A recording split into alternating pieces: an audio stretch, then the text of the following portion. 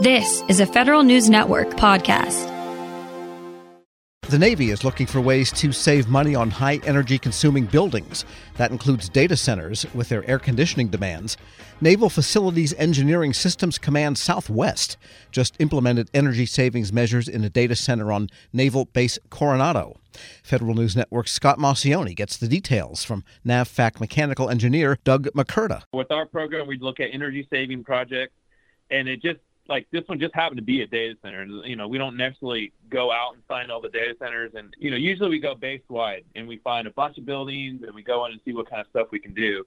And this one was focused on data center because it was one of the largest energy consuming buildings in Coronado. And, you know, we stick within our region. So, you know, Southern California, Nevada, a little bit Arizona.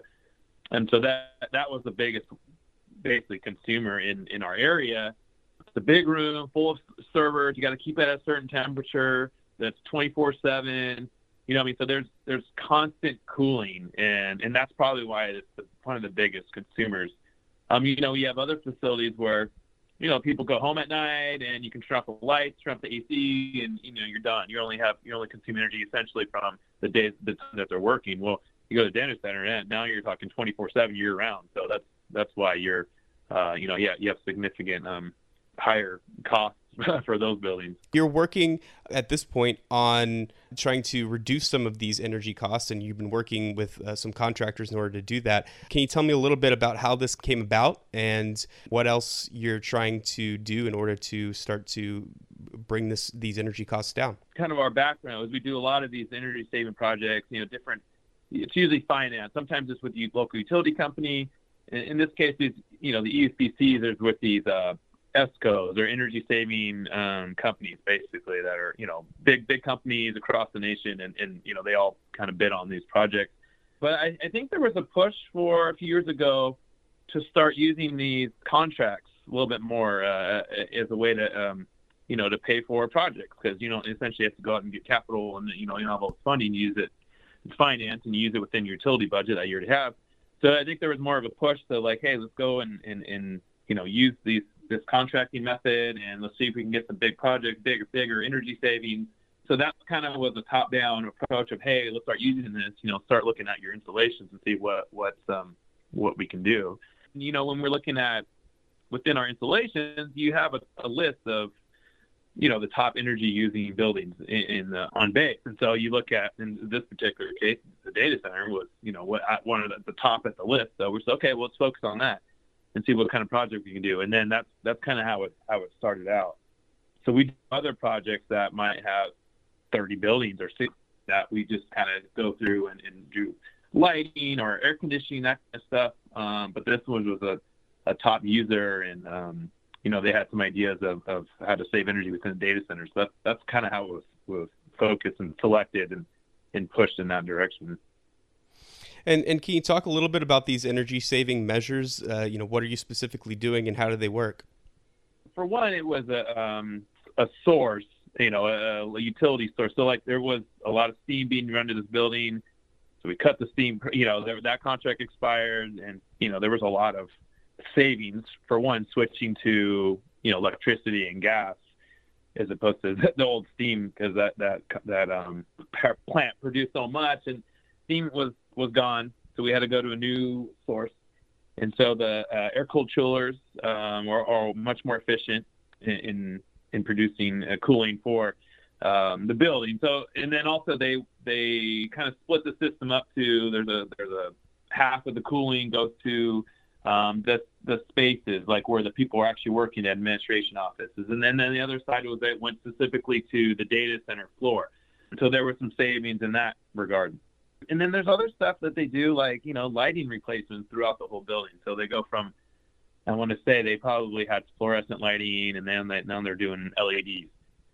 You know, for example, that's one way to get cooling or energy savings. And then other stuff was simple as, hey, there's this old water heater that's just used for, like, let's say bathrooms and stuff. I mean, we swapped that out for something more efficient. Anything that basically was the older technology, we put in something new. You know, there's definitely savings there, basically efficiencies. And you were mentioning something about these pods within data centers as well on making things cool in an easier way. How do those work?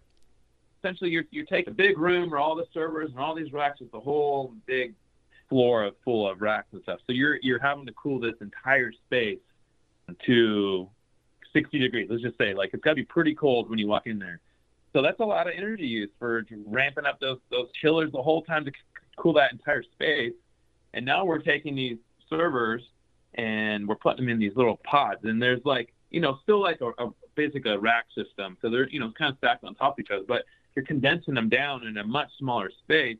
And now you only have to cool that little area as opposed to the big room. So once you kind of do that, then, there's a significant amount of energy savings based on that alone, just kind of reducing the space that has to be cooled. You're also talking about how these energy savings need to start paying for themselves and how you're basically trying to break even on this. How are you seeing these savings realized and over what point of time? You set up these contracts or finance, let's just say, I think this is 23 years, something like that. And so then you set it up where your annual savings is greater than your annual payment. So you're going to make a finance payment, an annual payment. And I think it has to be like, $1 less there. Your savings have to be essentially $1 more than what you're going to be paying. And then really, as soon as these things are put in place, I mean, you're talking that, like a 2-year construction period, let's say, as soon as all that stuff's in place, you're starting to realize your savings. It's interesting how fast that works. So the contract puts this together and they say, okay, here's our guaranteed savings. So they have to meet the savings, or else there's some kind of, penalties are within the contract, but so they already have to meet their guarantee. And usually once they put everything in, the savings is a lot higher than, what they expected, honestly. That's how it starts to, come into play. It's like almost immediately, as soon as they start, replacing the light bulb, you're going to see it on your bill, really. And are these things that might eventually be pushed into larger Navy data centers or larger Navy installations in hopes of doing future savings as well? Oh, yeah. I mean, we can say specific to data center. Yeah, for sure. I mean, any building any project that we've had is usually typically you're going to replace the lighting to something a little more efficient, like LEDs. There's new HVAC, heating and air conditioning, boilers, everything, all this new, anything really that it consumes energy. There's probably better technology that you can replace. So if there's buildings like that or other data centers that haven't been looked at, really, there is significant savings that could be had. Doug McCurda, mechanical engineer at Naval Facilities Engineering Systems Command Southwest, speaking with Federal News Network's Scott Maucione. Check out Scott's story at federalnewsnetwork.com. Hello and welcome to the Lessons in Leadership podcast. I'm your host, Shane Canfield, CEO of WEPA, and today I'm thrilled to be joined by Melissa Bradley, the founder and managing partner at 1863 Ventures, an investment company focused on bridging entrepreneurship and racial equity and accelerating new majority entrepreneurs from high potential to high growth. Additionally, Melissa is co-founder of Venture-Backed Eureka, a community where small businesses gain unprecedented access to the expertise needed to grow their businesses, and has more than 20 years of entrepreneurship, investment, and leadership experience. Melissa, welcome, and thank you for being here. My pleasure. Thank you for having me. Who is the first person that you remember looking up to as a leader, and what was it about them that inspired you? So there are actually two people. The first person personally was my mom. She was a single parent. And what I realized is that she was the leader of our household, but she was also the leader of our community. She was a staunch advocate for children's rights in public schools, making sure that we got a quality education. She was a staunch advocate around rights for renters. We were not in a financial position that we actually ever owned a home, but she made sure that people who lived in various types of housing, we were in regular housing, the people who were in regular housing, public housing, she made sure that their rights were advocated for, and really just always kind of looked out for, I'll use air quotes, the little guy, although we were the little guy. And then I would say she was a huge advocate of older folks. As part of her job, she worked during the week in a full-time job and then clean houses on the weekend, but also took care of elderly folks and a staunch advocate for elderly rights. So that was probably the first leader. And then I would say the second leader that really came about professionally was a woman named Crystal Gaskins, who actually ran a headhunting temporary firm that I ended up spending about a year at. I quickly realized that was not my calling. But in a world where you are constantly managing the powers that be that want to hire all these people and move people around, and the folks who are sometimes in vulnerable positions and obviously seeking a job, she would always manage to treat everyone with the ultimate respect. And part of the business was actually managing hotels and getting service workers to show up. And that's a tough job, right? To try to motivate people who barely are getting paid enough under not great conditions. And so she taught me three things. She taught me how to be a motivator, and that recognizing leadership is not mandating, but motivating. She taught me that leadership is not just reporting up, but also reflecting and supporting those who may be underneath you from a hierarchical structure. And she also taught me that leadership was not about money, but it was about producing positive outcomes for whoever your customers were. And if you did that, then obviously the money would come. How would you describe your leadership style, and how has that developed over the years? I would describe it #work in progress. It has evolved over the years, I think, two ways. One, the more people I've been exposed to in leadership positions have certainly helped me pivot and make adjustments. And then certainly as my leadership roles have elevated, and probably as the more people I've been responsible for has elevated. Certainly being managing partner and founder of 1863 Ventures, we manage a lot of people. We have actually tripled our staff this year. And so we went from 3 people to actually 12 people plus and growing. And we went from a couple hundred members to almost 10,000 members.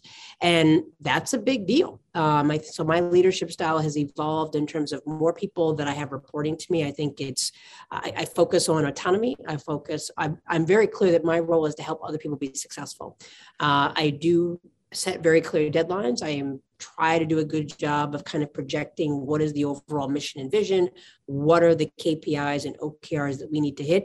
And then I feel like I need to get out the way. I need not be a micromanager. I need to recognize, particularly since COVID, that people have kids, they have lives, they have ways that they know how they perform best. And so we now have people who work for me all over the world. And as long as we meet our deliverables, I don't need to know that you're sitting in a cubicle or sitting at your computer from 9 to 5.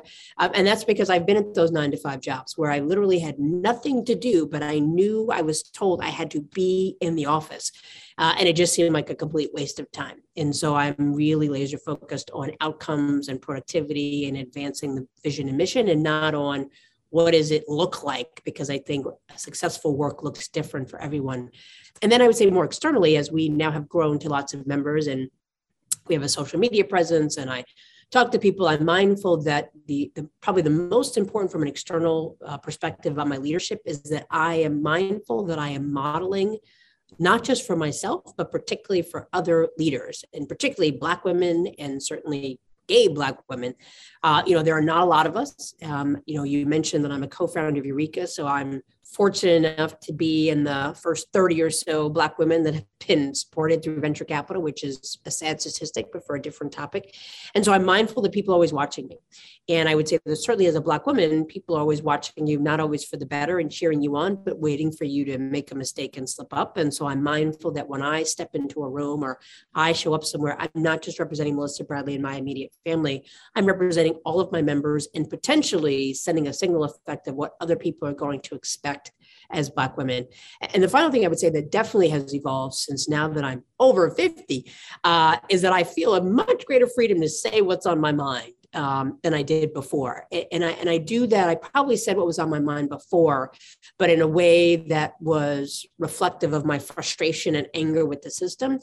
And now I say it with the level of calmness and the expectation that it's important that we are honest around what do Black communities experience, and to phrase it in a way not based on anger, but really using data. And so I would say I've consistently been a staunch advocate for Black and brown communities, but has evolved from being very reactive and saying, well, don't do this and don't do that, to saying, Let me explain to you why I think it's important that we take this up and really letting the facts drive the discussion. Some of that probably comes from the fact that I've worked in 2 presidential administrations, and we all know that that just goes back and forth and oftentimes based on rhetoric and not fact.